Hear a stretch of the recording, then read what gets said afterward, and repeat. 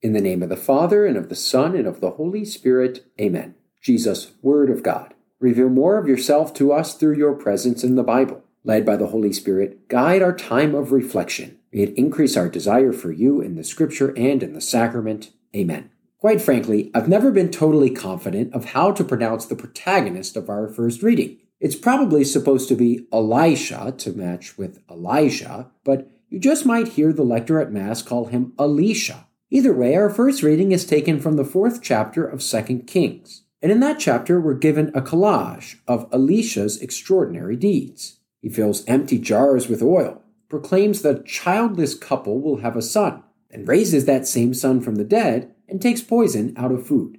The 4th chapter of 2 Kings concludes with the final miracle of the collage, and this is what we have for our first reading.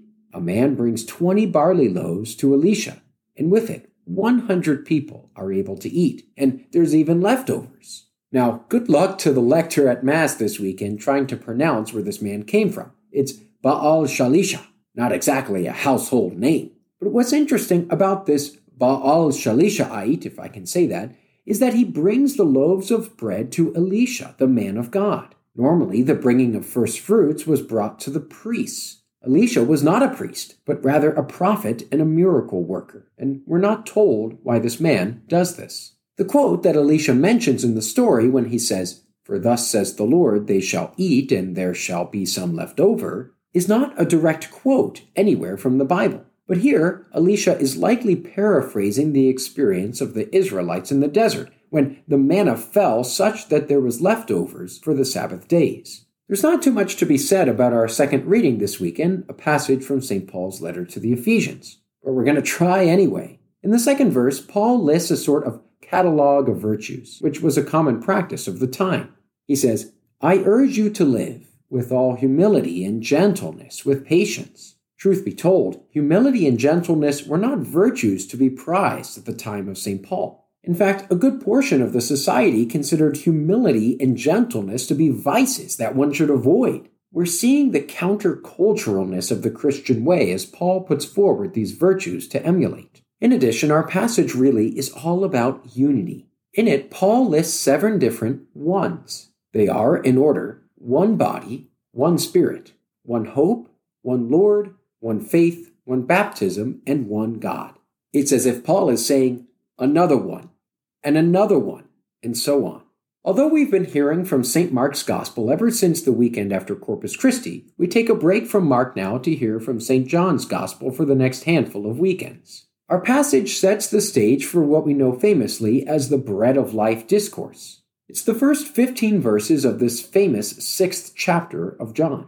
Our passage for this weekend is the only miracle, other than, one could say, the resurrection, which occurs in all 4 Gospels. It's the feeding of the multitude. There are details here that John includes that should remind us of both Psalm 23, "The Lord is my shepherd," as well as of the Exodus event. First, you'll notice that John tells us there was a great deal of grass in that place. Some see this as an allusion to Psalm 23, which says, "He makes me lie down in green pastures." That Jesus instructs everyone to recline, some contend, also echoes the part of the psalm which says, "You set a table before me."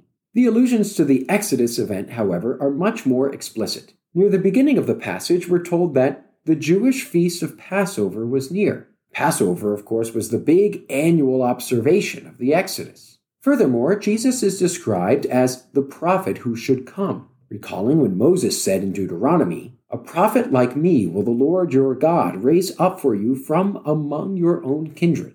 And lastly, when Jesus says, "Gather the fragments left over so that nothing will be wasted," this too can be seen as an image of Moses, who charged the Israelites to pick up the leftover manna lest it rot, which it did.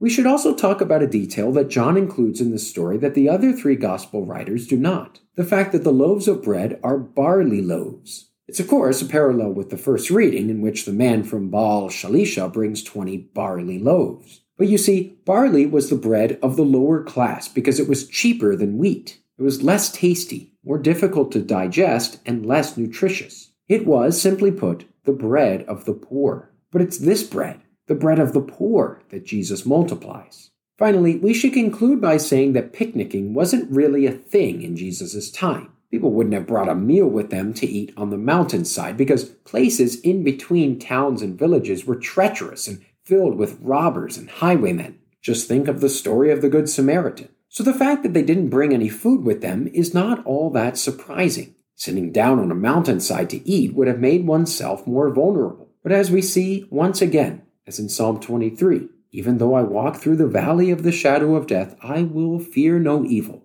for you are with me. So that's it. That's your Sunday setup for this 17th Sunday in Ordinary Time in Year B. May this knowledge of the story behind the Scripture allow you to encounter Jesus Christ in a new way this weekend. In the name of the Father, and of the Son, and of the Holy Spirit. Amen.